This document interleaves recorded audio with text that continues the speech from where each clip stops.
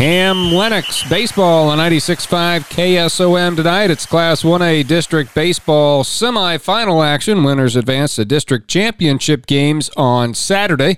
I'll tell you more about the Cougars and the Tigers coming up a little bit later on here, but some of the other matchups within our immediate coverage area in baseball for 1A tonight. How about the Exira EHK Spartans? Coach Tom Peterson's group goes into play with a record of 11-8. They're at Tri-Center. The Trojans are 17-6. Tri-Center's coming off a 13-0 win over Griswold on Saturday, while Exira EHK got a win in the seventh inning with a couple of home runs. Easton Nelson and Dane Paulson sent him past Logan Magnolia 2-1 in the first round of play. Exira EHK at Tri-Center tonight. Winner moves on to the district finals in Neola on Saturday against either 7th-rated Coon Rapids Bayard or Stanton. Those two teams match up in Coon Rapids tonight. A couple of Class 2A teams from the immediate coverage area will be playing for a spot in the district finals this evening, including the number 2 seed in Class 2A District number 4. That's ACGC. The Chargers are 10-18 on the season. They'll be playing a 9-14 Woodward Granger squad. These teams split their regular season meetings. Woodward Granger won 11-2 in a game we had on KSOM on May 16th. ACGC evened the season series with a 5-1 win at Woodward Granger on June 13th. Winner tonight moves on to Van Meter to take on either number 1 rated and 33-0 Van Meter or Greene County, those being the two teams that match up in the top half of the bracket. Again, we told you the Cam and Lennox game is a contest will feature on KSOM tonight. Cougar coach Dan Doherty optimistic about the senior leadership ready to pave the way for his squad this postseason. Oh, I just think the senior leadership, last year we had 1, this year we have 5, and they're all 5 a very confident bunch. And, hopefully we just got to take it one day at a time, though. We can't worry about what's down the road. We got to worry about what's in front of us now. So. Cam ousted Bedford on Saturday 14-1 behind the pitching of Lane Speaker and Joe Kaufman. They're expected to start Cade Tickner tonight, and Coach Doherty feeling good about the way things are shaping up in that regard. Well, we used Lane and Joe on Saturday night. We'll start with Cade. We have Lane and Joe ready to go.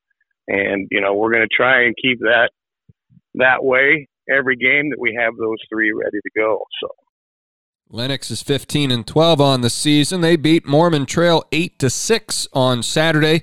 Cam and Lennox did meet in the regular season earlier this year. The Cougars won it 11-7. This will also be the 3rd postseason meeting between these two teams in recent history.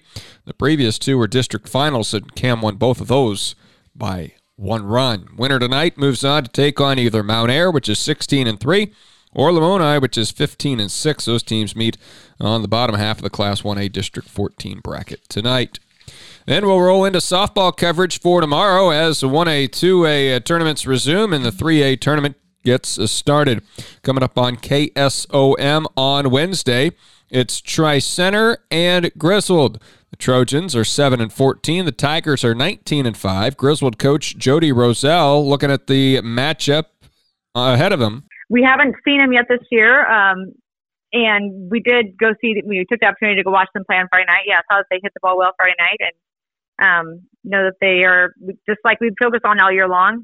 Not just wanting to play our best game and focus on one pitch at a time, one inning at a time, one game at a time, and that's just the focus we want to keep, and just controlling our controllables and going as we go. 2 very good pitchers have led Griswold this season. Carly Milliken, 11-2 with a 1.57 ERA, 102 strikeouts and 81 innings pitched.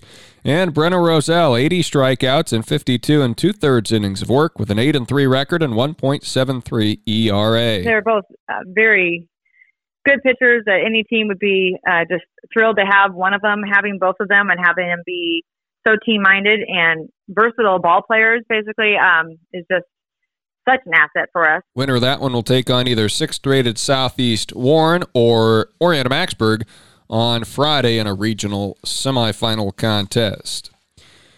AHSTW softball team will be in action tomorrow. The Lady Vikes are 18-8, and they oppose 16-7 Trainer.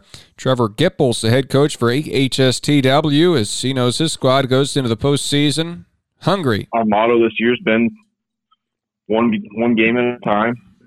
We had a really good team talk last Friday, and that's our mindset.